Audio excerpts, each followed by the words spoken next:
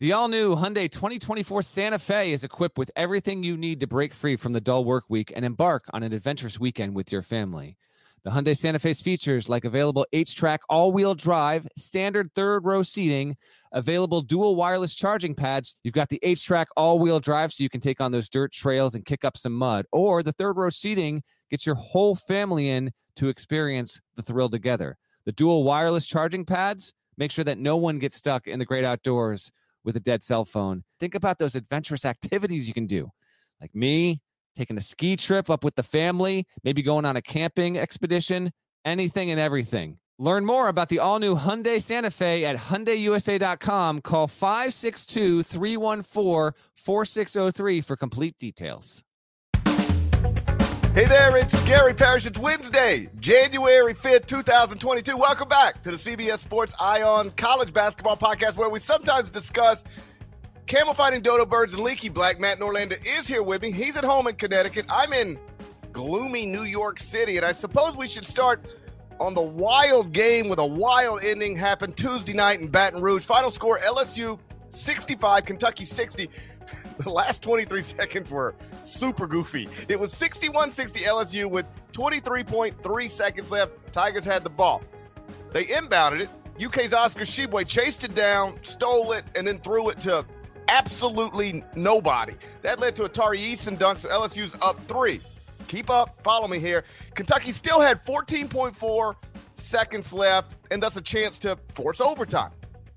These dudes promptly just turned it over again. This time, Xavier Pinson dunked, made it 65-60. Ball game. Kentucky got 0 shots on its final 2 possessions. The Wildcats are now 0-2 in road games, 1-3 in the first 2 quadrants. Dead leg. Was that a mess, or was that a mess at the end for John Calipari's team? It was a total mess. Calipari said afterward he tried to call timeout, so I didn't say it loud enough. The officials didn't catch it. This would have been when they were down 3 before what led to the next turnover and the Pinson dunk. Kentucky shot 36.2% in this game. It was his lowest percentage of the season. And, you know, I thought Kentucky was going to win this one. Good win for LSU. It won ugly, and it was able to withstand a relatively strong second half performance by Kentucky. But Kentucky was, you know, shorthanded from a guard perspective. You had multiple players leave the game or not be able to leave the game with issues. Kellen Grady was ice cold. Then he got hot in the second half. Tshiebwe was sat for a significant portion of the first half with 2 fouls. He only wound up having 2 fouls. So kind of a bizarre game for UK. Good win for LSU in the SEC standings. Both these teams clearly still look capable of winning the SEC alongside some other teams, which we'll get to a little bit later there. But yeah, man, that was a wild ending. And because Kentucky wasn't at full strength, like I don't think you take too much away from this. You'd like to have, frankly, you'd like to have everyone like Xavier Wheeler and Ty Washington good to go for 40-minute stretches. It just wasn't the case there. And I say Will Wade, man, his teams, they do thrive in this kind of chaos. Like they have had a little bit of a habit over the past couple of years of getting into these like frenetic late game situations and coming out on top. Not every single time. They infamously lost to Alabama in the SEC tournament last season, which led to a spirited exchange of words between Nate Oates and Will Wade. Also, Will Wade lost his mind at the end of the first half of this game too, because I don't remember the Kentucky player that got I think it was Toppin. I think Jacob Toppin hit the 3 as time expired, and Will Wade was about to just turn himself into a supernova. So that was not the greatest of looks there, but good win for LSU, and Kentucky, well, it has its regrets. Xavier Wheeler only played 4 minutes before he ran into a screen, which doubled as a brick wall. And so he was out for the rest of the game. Obviously, that's devastating for Kentucky. They got other good guards, and they've got other good point guards, but, you know, he's a guy that runs that offense. And when he wasn't available, that's, you know, that's an obstacle that's difficult to overcome. Ty Washington was limited by what John Calipari described as cramps. And so you had 2, you know, high-level guards that were either out or hobbled. And then the Oscar Tshiebwe stuff drives me absolutely crazy. He picks up his second foul with 11:23 left in the first half. And John Calipari does what so many coaches do, but what is something I've never understood. And that's auto bench him for the rest of the first half. He fouled out his player. He fouled out his player. He benched him because of, quote, foul trouble, but he finished the game with 2 fouls. So he was never actually in foul trouble. Foul trouble is not a real thing.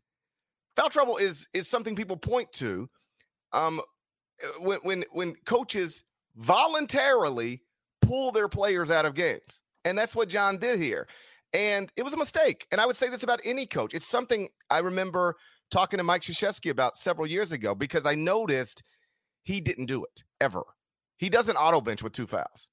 And I said, it was just sort of a, random conversation. I was like, hey, let me ask you about this. It was one of those, you've got the GOAT available to you. And it's like, hey, let me pick your brain about this. Let me pick your brain about that.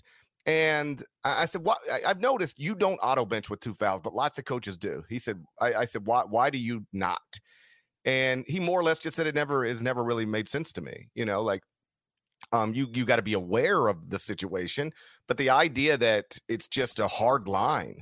If you pick up 2 fouls in the first half, you sit for the rest of the half. Like that's just, that it he didn't say this, but he certainly implied it. And I know there's some data that supports it. It is not it is statistically, analytically an incorrect way to handle that situation.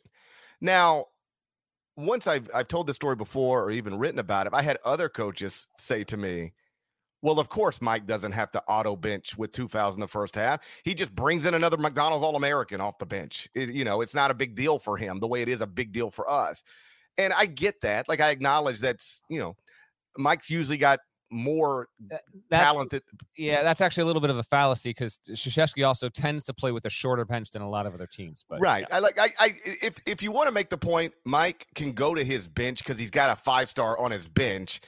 Or Mike doesn't have to go to his bench because if the player picks up a 3rd foul or a 4th foul, well, he can bring in another 5-star and he'll be okay. I don't have 5 stars to go to if my best players actually do get in real foul trouble. 3 fouls in the first half, 4 fouls early in the second half. I get that. I still think what you'll find over time is that the overwhelming majority of the time coaches auto bench with 2 fouls. Their players never actually foul out of the game. They often don't even get to 4 fouls. Tshiebwe last night didn't even get to 3. And so that is theoretically 11 minutes and 23 seconds that Kentucky's best player could have been on the court in the first half, and he wasn't. And it wasn't because of an injury, and it wasn't because of actual foul trouble. It was because his coach is tied more or less to this idea that if you get 2 fouls in the first half, you can't play again to the second half. On a subconscious level, I think it also tells us how valuable Cal considers Tshiebwe, which he should. Tshiebwe's been, top 10 level player in America this season. If you think he's that valuable, I'd keep him on the court. Also true. But his reluctant nature didn't want a chance. We're on the same page entirely. You fouled out your own player. Now, at the end of the half here, it was Kentucky had 30, and it was close game. It was 2-point game, 3-point game. So it didn't bite him in terms of having a significant LSU advantage. But if he's on the floor, then maybe Kentucky's up 5 or 6, and that has a difference down the stretch there. The game really flipped about in the second half of the second half, if you will. Kentucky went more than 6 minutes without a field goal. LSU went on a 20-2 run. It went from down 10 to up 10. Tshiebwe was on the floor for much of that, and this was after the issues had surfaced with Ty and then the Wheeler issue as well there. So that's really, and then it was kind of close down the stretch there. As we talk this morning, by virtue of LSU getting the win, it is 1-1 in the SEC, just as Kentucky is now 1-1 in the SEC. Your undefeated teams, again, we just started league play, but Auburn is the only 2-0 team in the league, and the Tigers are the lead item in Wednesday's court report, which is not live as we speak here to everyone watching on YouTube. And hello, if you're watching, click the like button, please. If you have YouTube. Please hey, you do too. So. There we go. The court report will be up in a little bit, but I talked to Bruce Pearl before the South Carolina win. So the Tigers are my lead story for the court report. They're 2-0 in the SEC. Alabama, Mississippi State, Texas A&M, and Vanderbilt, which won at Hello, Arkansas on Tuesday night. Those are your teams that are without a loss right now in SEC play. Kentucky and LSU are the only teams with a loss and a win, sitting at 1-1. And then Florida and Ole Miss are the teams yet to play an SEC game. So as we've mentioned plenty of times in recent weeks, and we'll continue to talk about it, the SEC is a fascinating conference race between Bama, Auburn, Kentucky, LSU, Tennessee. That's probably the 5 that we're looking at that can win this conference. Arkansas was in that conversation 3 weeks ago. It's definitely not there now. The Hogs are completely free-falling, 0-2 in the league, 10-4 overall, lost 4 of the past 5. Who knows what the heck's going on in Fayetteville, but a really good game between Kentucky and LSU, which have had a small history of playing some interesting games with some wild endings. Listeners might recall that it was the non-goaltending call or basket interference call against LSU that wasn't reviewable when LSU beat Kentucky in 2019 at Rupp. That led to the rule change where that can be reviewed if a whistle is blown in the final seconds of a game. And so, when the Tigers and Wildcats get together, we get some crazy. We had some crazy there, and a good win for Will Wade's team.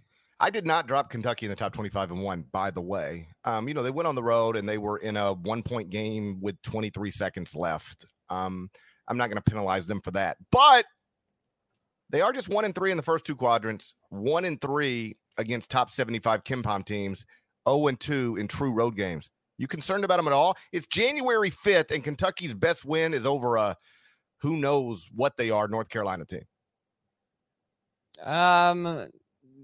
Not concerned. I don't think Kentucky is going to wind up being. They wouldn't be in my grouping right now of 10 most likely Final Four candidates, but I'd put them in the top 20. I still think, given how good Sheboy has been, actually some real nice, Jacob Toppin had a hell of a game. He really did. Great. And I do like Ty Washington a lot. Again, could have been a cramps issue there. Grady is a classic. He was ice cold in the first half and then completely just something changed there in the second half. I still think they can put it all together. So no, not a ton, but feel free to, circle around and ask me again if we look up at the end of the month and Kentucky has lost at home to Tennessee and they lose at Auburn or whatever. And they've got the wins over Georgia, Vanderbilt, Texas A&M, perhaps Mississippi State. They could still be in that kind of situation. I don't think they will be. I think they're going to have at least one of those wins, either over the Vols or over Auburn by the end of the month, and then they'll have another notable win. But it's worth taking stock of. I don't have Palm's latest bracketology up in front of me. He refreshed his bracket forecast on Monday, so I don't know where Kentucky is. Looking at this resume, I'd blindly say Kentucky is after the loss, and there's a lot of weird ones out there. I'd say low end 4 seed, but if you told me they were 5, that's probably what they look like right now. But there's plenty of work to do. Okay, we will circle back to Kentucky at some point. That seems guaranteed. Let's move on for now. There were some other interesting results from the past couple of nights. Wisconsin won at Purdue. Providence got rocked at Marquette. We're going to bounce around a little bit next, but first, check this out. Are you looking for a new basketball shoe? If so, this is Gary Parrish here to tell you that the New Balance 2-Way V4 features the groundbreaking use of fuel cell technology with fresh foam, creating the ultimate combination of rebound and cushioning. Every step feels explosive and dynamic, and the upper construction features a lightweight textile that's supportive and breathable. So whether you're hitting the clutch shot or locking down the opposition, the 2-Way V4 gives you the tools to play at a high level. Learn more and purchase the 2-Way at newbalance.com. This episode is brought to you by Progressive Insurance. Whether you love true crime or comedy, celebrity interviews or news, you call the shots on what's in your podcast queue. And guess what? Now you can call them on your auto insurance too with the Name Your Price tool from Progressive. It works just the way it sounds. You tell Progressive how much you want to pay for car insurance, and they'll show you coverage options that fit your budget. Get your quote today at Progressive.com to join the over 28 million drivers who trust Progressive. Progressive Casualty Insurance Company and Affiliates. Price and coverage match limited by state law. So there were some other interesting results besides LSU over Kentucky from the past couple of nights. The most notable, I think, was Purdue getting upset at home by Wisconsin. Deadleg, that's your preseason number one team. That's your pick to win the national championship. You're not concerned about Kentucky. Fine. You concerned about Purdue? Looking a little shaky. A little shaky. Not concerned about Purdue because the game wasn't about Purdue. We can talk about Purdue, and it loses at home. Sure. There are some who thought Purdue was never going to lose at home this season. That sounds like I see what you're doing there. You're trying to take a shot at understandable opinion. I might have considered it. That's my friend and colleague John Rothstein. You trying to bring up old tweets? I'm not. You were the one that actually just brought it up. I didn't say anything about Rothstein. But if you want to embarrass your colleague right now on the podcast, that's your decision. That's what you were referencing. I know what you were doing. That's what you were referencing. You know what? If you don't mind, let me get Rothstein's back for a second. It was a totally reasonable opinion that nobody's going to win at Mackey this year. And then I agree. And then you know what happened? It wasn't anarchy. It was just college basketball. Okay, is that It wasn't anarchy. It was just college basketball. I'm not that concerned about Purdue. Still the number one ranked offense in the country. And you still can make the case that Trevion Williams, Jaden Ivey, and Zach Edey are three of the 20 most valuable, best crucial pieces in the sport right now. So no, I'm still on Purdue. It's more about Wisconsin and Johnny Davis and what he was able to do in that game, man. I mean, Johnny Davis, I don't know if he'd be my number one choice for National Player of the Year right now. He's averaging, what is he averaging here? I got it all. I did the prep while you were goofing around. I got it all. He's averaging 22.3 points, 7.3 rebounds, 2.5 assists, but he's not overly efficient. He's been awesome, but he goes against Keegan Murray on Thursday, which we'll get to a little later. Murray's got stats that are just as good, if not better, on even better efficiency. But Wisconsin has been phenomenal. Johnny Davis is incredible. He had 37 and 14 career highs there and helped punk Purdue. It was an awesome showing and a great win for Wisconsin, which has become one of the surprise teams in the nation this season. Not quite to the level of an Iowa State, but Wisconsin was certainly more of a question mark. And Johnny Davis is a first-team All-American, and he is, with all due respect to your boy Walker Kessler, Johnny Davis, after averaging like 7 and 4 as an off-the-bench guy a season ago, is the breakout player in America. And Greg Gard, he's a silent assassin. He is a silent assassin. I agree with you about Johnny Davis being the breakout star. How about this? I went and looked at our top 101 list of college basketball players. We had Trace Jackson Davis from Indiana. We had SMU's Kendrick Davis. We had Detroit's Antoine Davis. No Johnny Davis. We left the best Davis off. We did. Not even under consideration. You can't never even typed his name anywhere. There was never even a moment where somebody said, "What do you think about Johnny Davis?" In fact, I'm confident that out of the four of us who were involved in this email chain, if somebody would have said, "What about Johnny Davis?" somebody else would have at least privately said, "Who's Johnny Davis again?" And who would that person have been? Probably me. It might have been me. He was ranked 164th in the class of 2020, according to 24/7 Sports. Just a 3-star prospect, whatever. And then he, I guess a 3-star prospect averaging 7 and 4 as a freshman at a Big Ten school is, that's fine. But there was no reason for anybody to think Johnny Davis was going to be an All-American this season. Like, what are we talking about? And this is I wrote about this in the top 25 and 1 Tuesday morning. After the Wisconsin win at Purdue. There's a lot of things that make college basketball fun. I reject when people say college basketball is the best. It's not the best. There's the best, man. It's just not, but it is great. And among the things that make it great are the traditional rivalries, the incredible on-campus environments that, you get at places like Allen Fieldhouse and the Kennel and Cameron Indoor, and NBA arenas just don't replicate that. Like, college basketball will never be able to match the NBA from a basketball perspective. because they got all the pros and we got all the amateurs.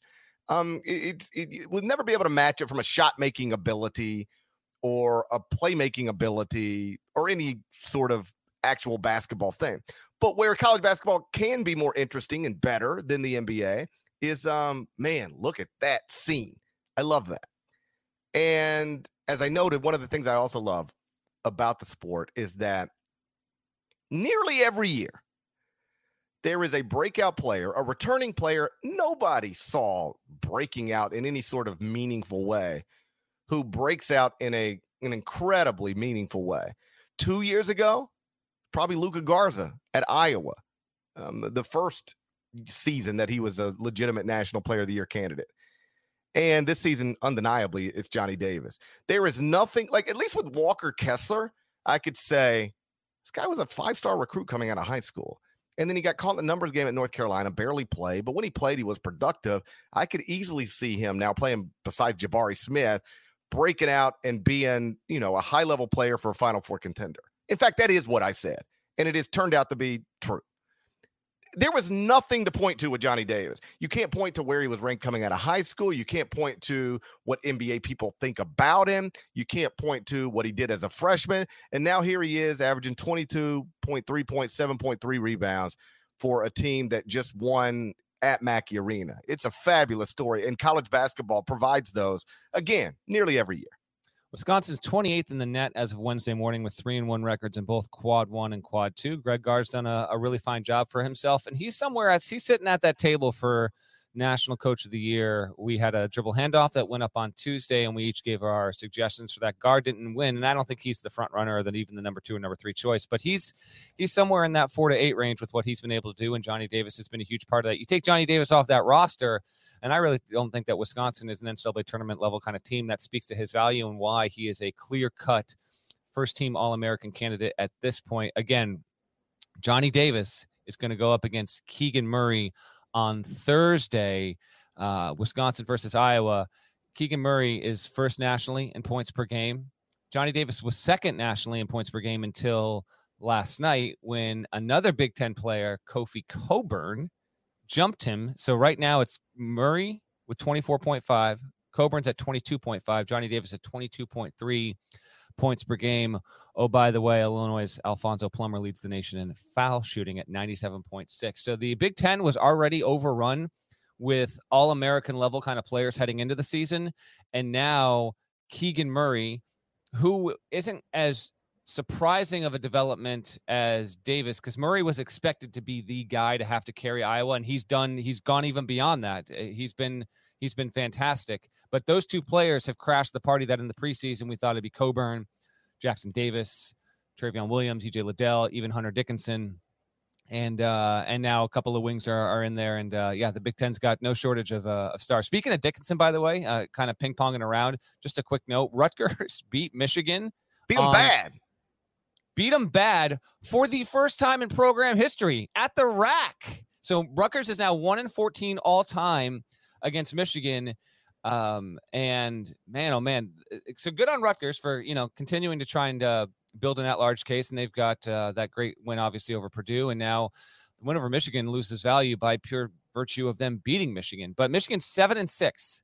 And so I got asked for my mailbag portion of today's court report, can Michigan go 500 in the Big Ten and get in a large bid? And my definitive answer to that is no. It's 7-6 now, and I don't care if that's a 20 games slate that they wind up playing, they go 10-10, or to the Big Ten cynics out there that know what happened last year with the Wolverines when they did not play a full schedule. Even if that means they go 8-8 or whatever, it's not going to be enough. Michigan's now, I think it's clear after what happened on Tuesday night, Michigan will need to finish, in my opinion, not even knowing how the rest of the sport's going to pan out with other bubble teams, because none of these, results happen in a vacuum, as we say. I think Michigan will need to be 3 games above 500 heading into the Big Ten tournament to feel like it's got in that large case. It's all really slipped away. So we don't have to harp too much on Michigan, but I mentioned Dickinson there, and that was a recent result as well. But it was Parrish. I watched that amongst a bunch of other games. It was a loaded 7:00 slate on Tuesday, and it was never really all that competitive. Rutgers took control early, had control, and wound up winning the game easily. And so good on Rutgers winning at the rack. But Michigan, you're officially, it's an every game live and die situation here for your tournament life going forward. Back to Wisconsin. The Badgers are now 11-2, but remember, Johnny Davis didn't play in the loss to Providence. So the only team that has beaten Wisconsin when Johnny Davis is in the lineup this season is trivia time. Who is it, Deadleg? My phone's blowing up right now. I didn't hear it. Go ahead and say it again. Say it again. I didn't hear you. Didn't hear it at all. Thought you were ramping up for another 6-minute monologue. Go ahead. Fire it on. Wisconsin is 11-2, but only lost once with Johnny Davis in the lineup. He didn't play against Providence in that loss. Right. So what's the only team to beat full-strength Wisconsin this season?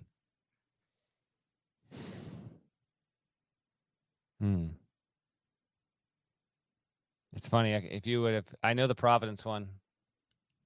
Providence got absolutely mutilated. Murdered. Dude, that was, I don't even know what the hell happened there, by the way. Credit to Shaka Smart for getting his first Big East win. Providence with the no-show of all no-shows. That was a blowtorch to the Friars. Yeah, I don't know. I can't recall it off the top of my head. Who is it? He just doesn't get any credit. No, yeah, is that what it was? Chris Holtmann. I literally just failed to give him credit. He just doesn't get credit. Myself. It's incredible. What's he got to do? I played myself there. What does he got to do? And I know you say you're not worried about Purdue. I don't guess I am either. But they've now lost twice as a double-digit favorite. Lost to Rutgers as a 13.5-point favorite. Lost to Wisconsin as a 12.5-point favorite. Number 1 in adjusted offensive efficiency, according to KenPom. Number 70 in adjusted defensive efficiency. As I saw somebody tweet, and it's kind of true, this is very much like Iowa last season. Yes, and you had the whole research. I don't know if you have that pulled up or not, but you did a whole deal on I think you did this after the team won the national championship, where you should really look at it going into the tournament. But there's a threshold where we haven't had a national champion be ranked this low in defensive efficiency. Right. Yeah, like you obviously the best thing you can be is great at both, but you have to at least be great at one and good at the other if you're going to try to actually play in the, and win the final game of the season. And right now, Purdue is great at one on the offensive end and just, not great at the other. Iowa last season, by the way, number 3 in offensive efficiency, number 75 in defensive efficiency. Lost in the second round of the NCAA tournament to Oregon, 95-80. Purdue right now, number 1 in offensive efficiency, number 70 in defensive efficiency. That's a problem that, Matt Painter and his staff are going to have to get fixed, or at the very least, history suggests there's a ceiling on what that team can actually accomplish. But I still like the pieces. Matt's terrific. If you're counting out Purdue or even discounting Purdue on the 5th day of 2022, you're getting a little ahead of yourself. But there are some things quite clearly that needs to get fixed. And after the game on Monday night, Matt, he acknowledged this. He said, we learned a lesson here. And, you'd rather not have to lose to learn lessons. But, we lost and we're going to learn a lesson from this. And so we'll see where it goes from here. Yeah, the Providence Marquette thing. 88-56. Shaka Smart's Golden Eagles win. Providence's starters shot only 28.6% from the field in the loss. I mean, this thing got lopsided quickly and was never competitive. And it speaks to, something I said last night on Inside College Basketball, something I've referenced before. Among the reasons I've had Purdue lower than some Purdue fans would like them to be. Had Providence lower than some Providence fans would like me to have Providence. Ed Cooley is doing an incredible job. That team's good, I think. But, some of the context matters. The win over Wisconsin, no Johnny Davis.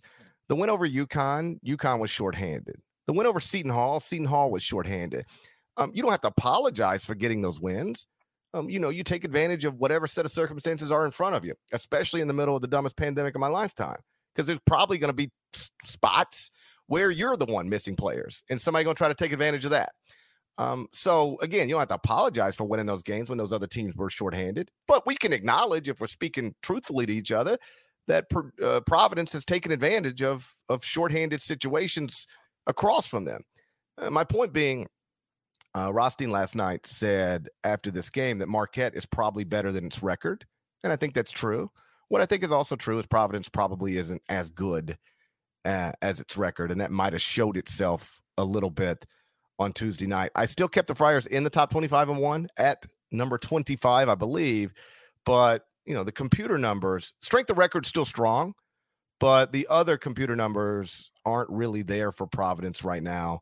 We'll see what happens when they we'll see how they bounce back from this, positively or negatively, but that was a rough showing on Tuesday night. Kansas got a win over Oklahoma State on the road, and that was the first game in Big 12 play for those teams. Oklahoma State was coming off pause. It had been on the shelf as a team for well over a week, and kind of a weird game. But KU, 12-1, again, only one shot away from Dayton from being undefeated at this point and probably being the number 2 team in the country behind Baylor. Any thoughts on what the Jayhawks did? Well, it was interesting. Bill Self, I don't want to say bench David McCormick because he didn't bench him. I mean, he played 23 minutes, but put him out of the starting lineup in advance of the game. McCormick's been not very good this season. He started the first 12 games of the season. His points are down, rebounds are down, minutes are down, all that stuff. And so Bill pulls McCormick out of the starting lineup, goes with Mitch Lightfoot last night, and then McCormick comes off the bench, 17 points, 15 rebounds. Career high 15 rebounds, his best performance of the season by far. So I don't know if it was, motivate. I'll never try, good luck trying to ever figure out that kind of stuff. But it was an approach that worked. It was a strategy that was effective because McCormick came off the bench and was fabulous. And Kansas was able to win by double digits on the road despite missing its final 19 shots of the first half. What? How do you even do that? 8-year-old teams don't miss 19 shots in a row. I'm not even mad. That's impressive. Yeah, I know. Well, that's the other thing. How sick are you if you're Mike Boynton and you're like, these dudes just missed 19 straight shots and we're tied going into the half. I think Mike even said that after the game. If they're going to miss 19 shots in a row, we've got to be up. The fact that they were tied 20, I think it was 29-29 after Kansas missed 19 shots in a row seemed to suggest bad things for Oklahoma State because in the second half, then Kansas pulls away, wins by 11. And, as I wrote in Wednesday morning's top 25-1, this is not a perfect Kansas team. They don't have some, one and done lottery pick. I'm not sure they have a lottery pick, period. Ochai Agbaji is probably going to get picked, but I don't know if it's going to be in the lottery. But they do have a Hall of Fame coach, and they do have plenty of good veteran college basketball players. And if not for a Dayton offensive rebound and then a shot bouncing off the rim and bouncing straight in, the week of Thanksgiving, Kansas would be undefeated right now and ranked either first or second in the country, depending on what you wanted to do with Baylor under those circumstances. But before Kansas lost to Dayton, it was ahead of Baylor. So you would have had to decide, Baylor's just beating everybody's brains in, I'm going to jump them over Kansas, which is probably would have been the smart thing to do. But either way, Kansas would be a top 2 team in America right now, according to the rankings, if not for that weird Dayton shot. Bill Self's got a chance to win his second national championship. I don't think he's the favorite. I don't know that he'll do it, but he's got a team good enough to do it. It's not his best Kansas team ever, not his most talented Kansas team ever, but it is a team that is good enough in this particular year to maybe win a national title. Agreed. And yeah, a nice performance there from McCormick, who responded well. And as you said, career high with 15 boards. Real quick, just around Tuesday night, you mentioned Baylor. Baylor got the win at home over Oklahoma, 84-74. Oklahoma actually put up a pretty good battle, a nice showing in a loss there for Porter Moser's team.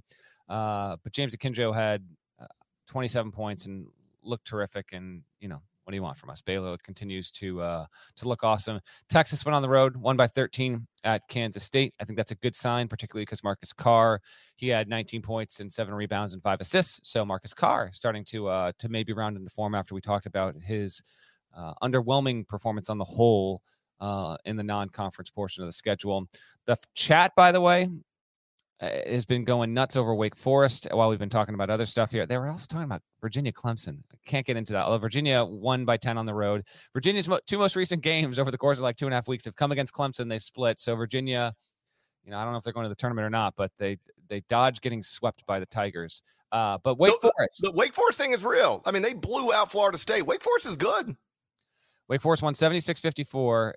Had lost his 2 previous games after starting 11-1. There were road tests. So Wake dropped against Louisville and then dropped against Miami, but gets the win over Florida State. So yes, Wake Forest is 12-3 at this point. And I've also got a thing in the court report later today on the ACC and how anemic it is and trivia time. Okay, what? Let's go. 2-parter here. All right. You can play along in the YouTube chat. You can always play along at home if you're listening to this later as well. I'll try and give you a little bit of time to think about it. All right. First part of this trivia time is fewest bids in the expanded tournament era. So since 85. UMass Lowell. The fewest bids. What's the number? It's happened twice. The fewest bids the ACC has ever had in the NCAA tournament. 3. Ding, ding. I need to get I got to get a correct sound on that. That's a winner for GP. Okay. That's a win to the people that track this. That part is a win. We'll see if if you get one of these 2 years, it's also a win. If you can't get either, it's happened two times. The ACC has only sent 3 teams to the NCAA tournament.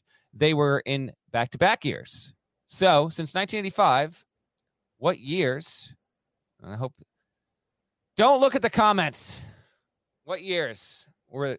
Give me at least one. Only 3 bids. 1999. Okay. I'm thinking you looked at the comments. No, I remember it. It was 1999 followed by 2000. Huh? You don't remember this. No, I remember that like it was yesterday. Okay, then name the teams. I remember that like the birth of my children. Name the teams. The teams that made it that year? Yeah, if you remember it like the birth of your children, clearly you're going to remember the teams that made it. Yeah, of course. It was Duke.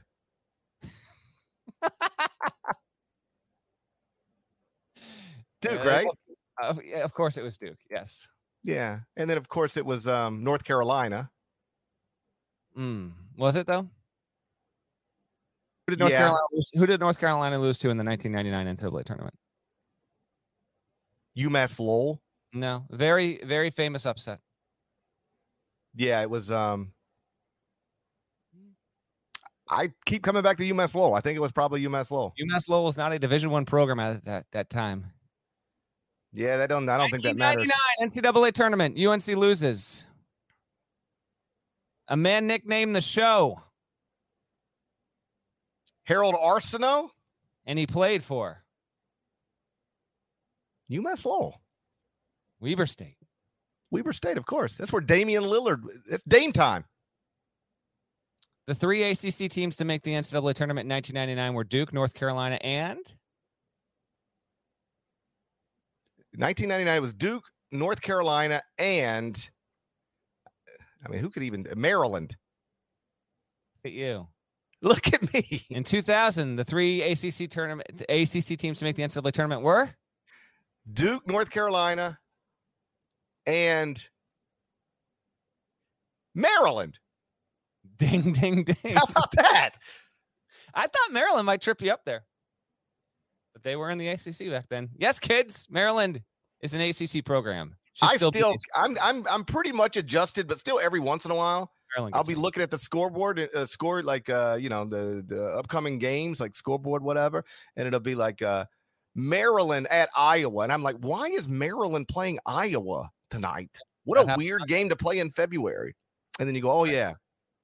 They're in the Big Ten for some reason. Money. I did not want a trivia time dynamic where the listeners can answer in real time. I might have pulled away right there.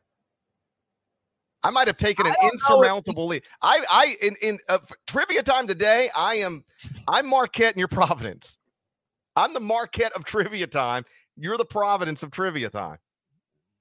I guess you just accused Shaka Smart of being a cheater because there's no shot you pulled that off the top of your head. Credit to the commenter who dropped 99 and 2000. And I said, don't look at the comments, and then it's over. But you did get the teams right. Give them it.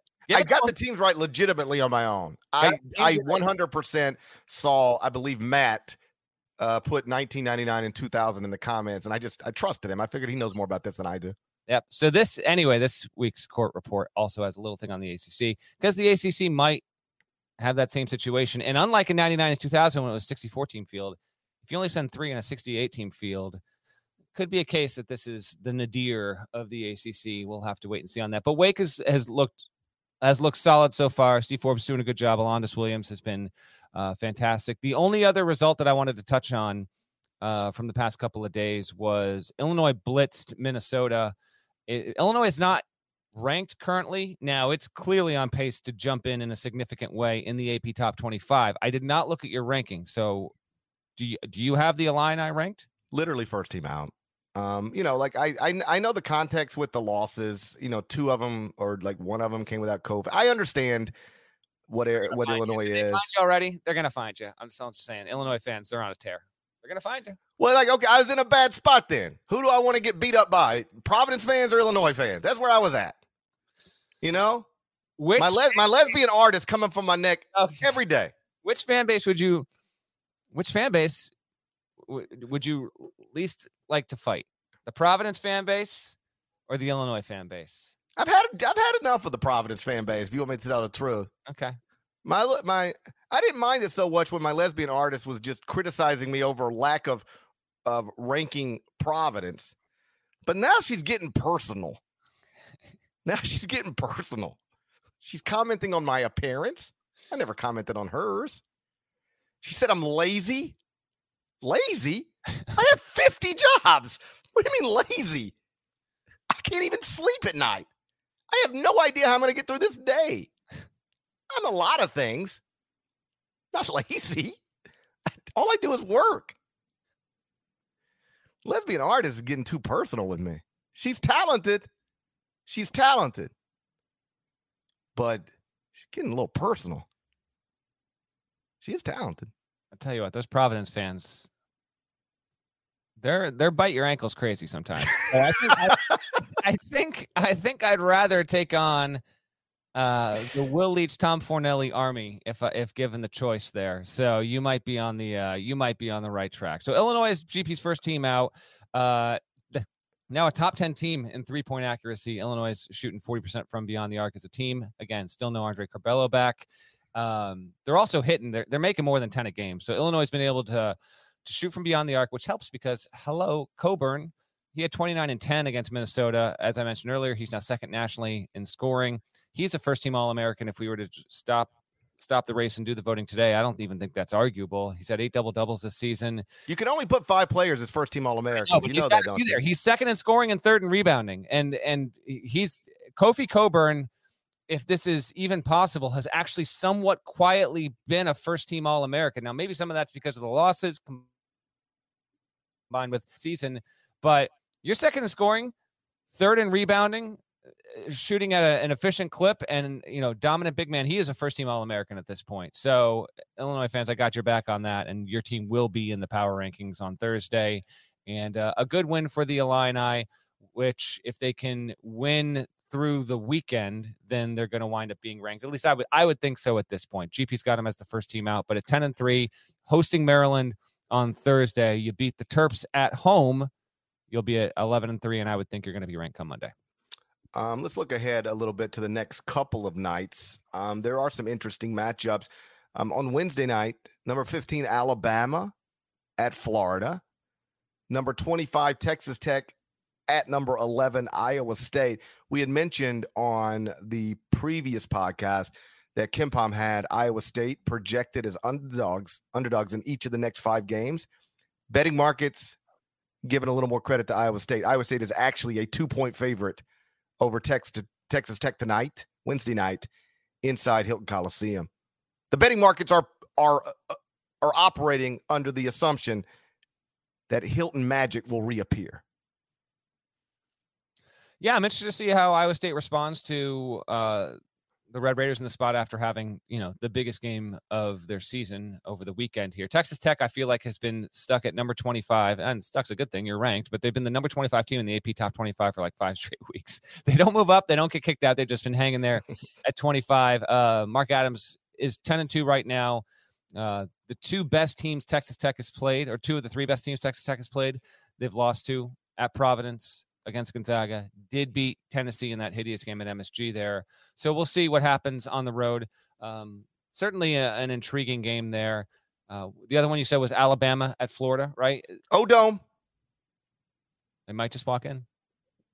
It's hard. It used to be hard to walk into the O-Dome. See, you need to get to this place with Pinnacle. You're not there yet, but you are there with the O-Dome. And this is for people that have listened to this podcast for more than a couple of years, because it used to be that you couldn't just walk into the O-Dome. Now, people do walk into the O-Dome every once in a while. They got there's some liberty when it comes to entering those doors. And so Florida is 9-3 and, has an opportunity at home that it should really try, and I would advise taking advantage of there. We might have to reassess the Gators if they not only lose, but if the game is competitive. But I do think it will be in that spot. There's one other game on Wednesday that is notable, in my opinion, and that is Creighton playing against Villanova. That's an 8:30 tip on Fox Sports 1. Creighton's been a refreshing surprise, 10-3 team. Already beat Villanova like 3 weeks ago when that game was in Omaha, somewhere in Middle America. So since then, the only game that Creighton's played was on Saturday when it won in double OT against Marquette. So a chance to sweep the Wildcats there. So keep an eye on that. That's a Wednesday special. Thursday night, number 13, Ohio State at Indiana. Iowa, you've mentioned this, at number 23, Wisconsin. And then welcome back to the sport, Long Beach State and UCLA. They're scheduled to play at Pauley Pavilion. It'll be UCLA's first game since December 11th, Long Beach State's first game since December 12th. Mm-hmm. And if the game actually gets played, who knows? Who knows? Who knows? But if the game gets played, 20% of UCLA's first 10 games will have come against Long Beach State. They've already played once this season. It seems like two teams finally got healthy, and they were like, "Hey, Mick got on the phone and was like, "Hey, you wanna drive up and play a game Thursday night? If you got a minute, we'll give you $65,000 or something like that." And so now we get UCLA, Long Beach State for the second time this season. Yeah, Mick Cronin had to be just out of his mind here. He had to quarantine for 10 days. Team just, losing scheduled game after scheduled game. That's rough. Ohio State at Indiana.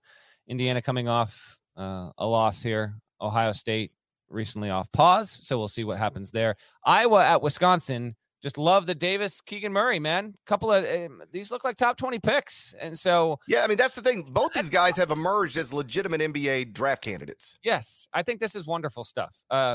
One, because going into the season, Iowa and Wisconsin were not projected to be NCAA tournament teams. I had them, and that's not just me, but I'm just saying for reference, my 1-3 58.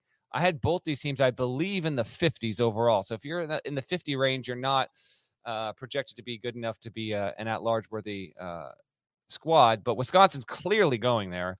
Iowa's pacing well. You get a win on the road against Bucky, that would really do wonders there. And yeah, Keegan Murray's averaging better than he's at more north of 30 points on 65% shooting in the past 4 games. He's been on fire. He's been awesome. And so this is a wonderful head-to-head. Couple of wings that do some really great stuff. That is the game on Thursday night. Iowa at Wisconsin, and 2 All-American candidates. I think that's wonderful. There's one other game you did not mention though on Thursday. Well, I can't mention it. I can't mention everything, Deadleg. I got to go test again in a minute. Wish me luck, by the way. Wishing you luck on that. We got San Francisco Loyola Chicago, buddy. Oh yeah, it's an on the fly. Let's make it happen game.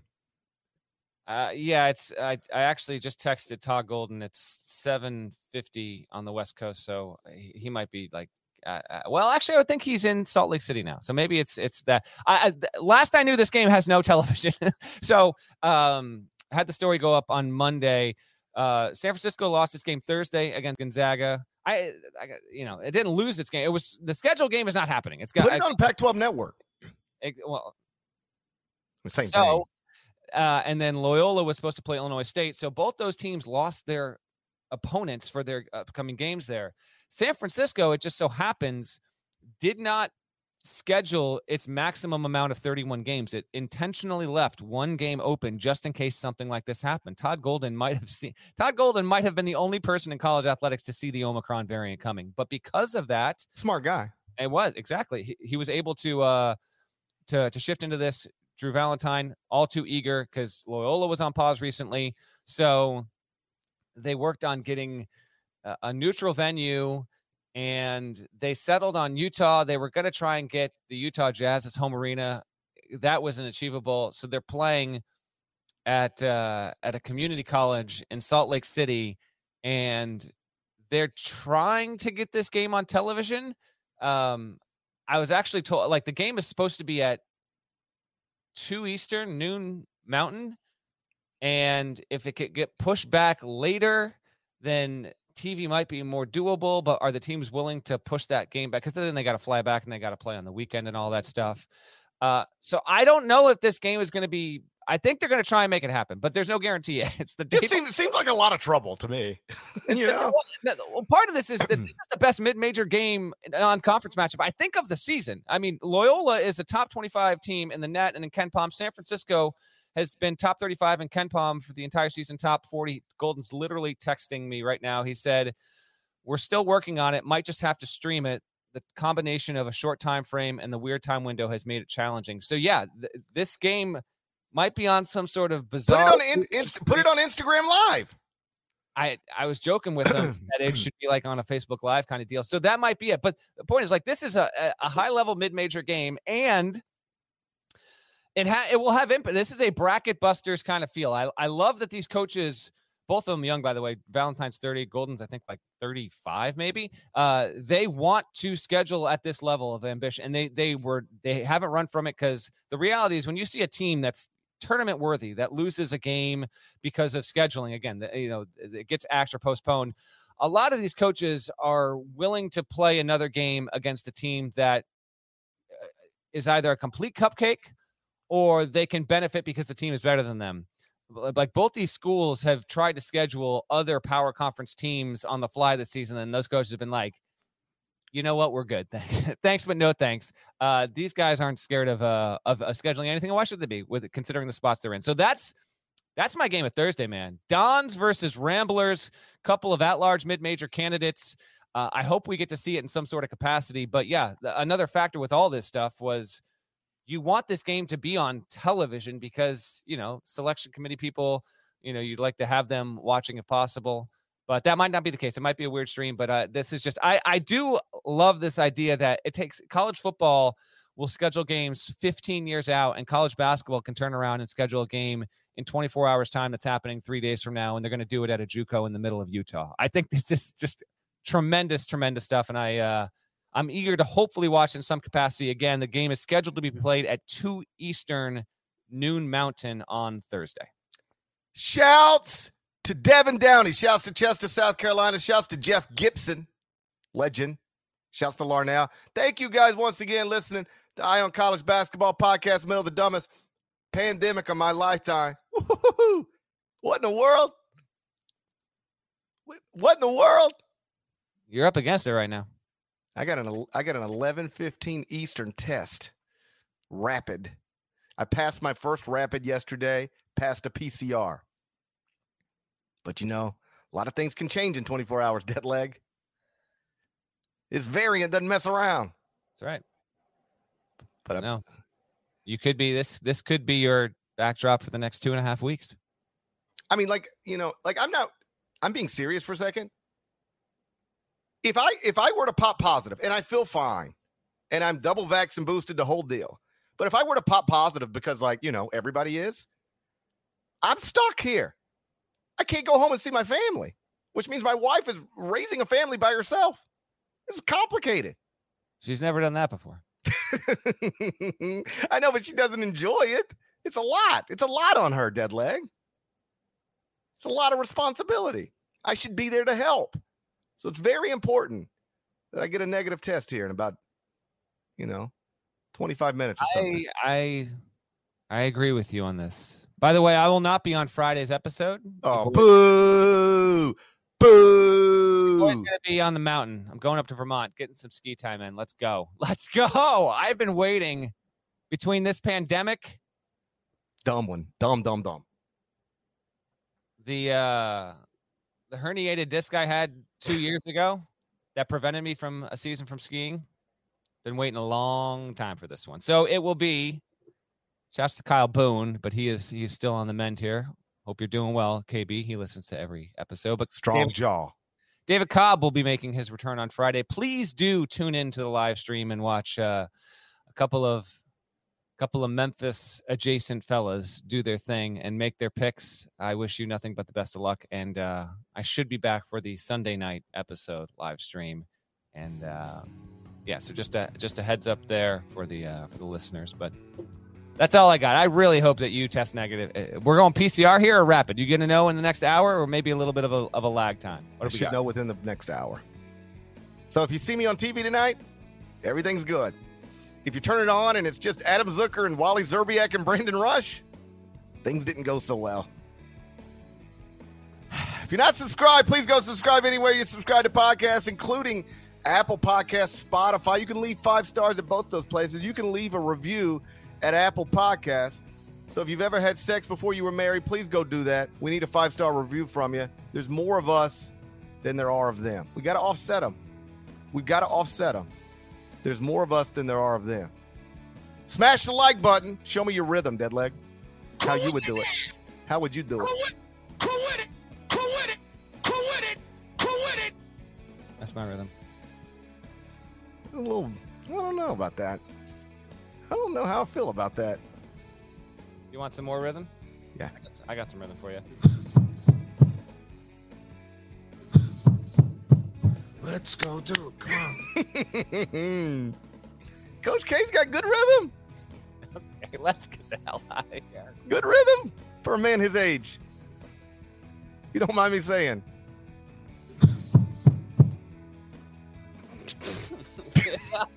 Here. It's not bad, you know? Not bad for a man his age. Or any age. Please subscribe to the YouTube channel as well. It's very important, I'm told. Smash the like button. That's important, too. We're going to talk to you again on Friday morning. Until then, take care.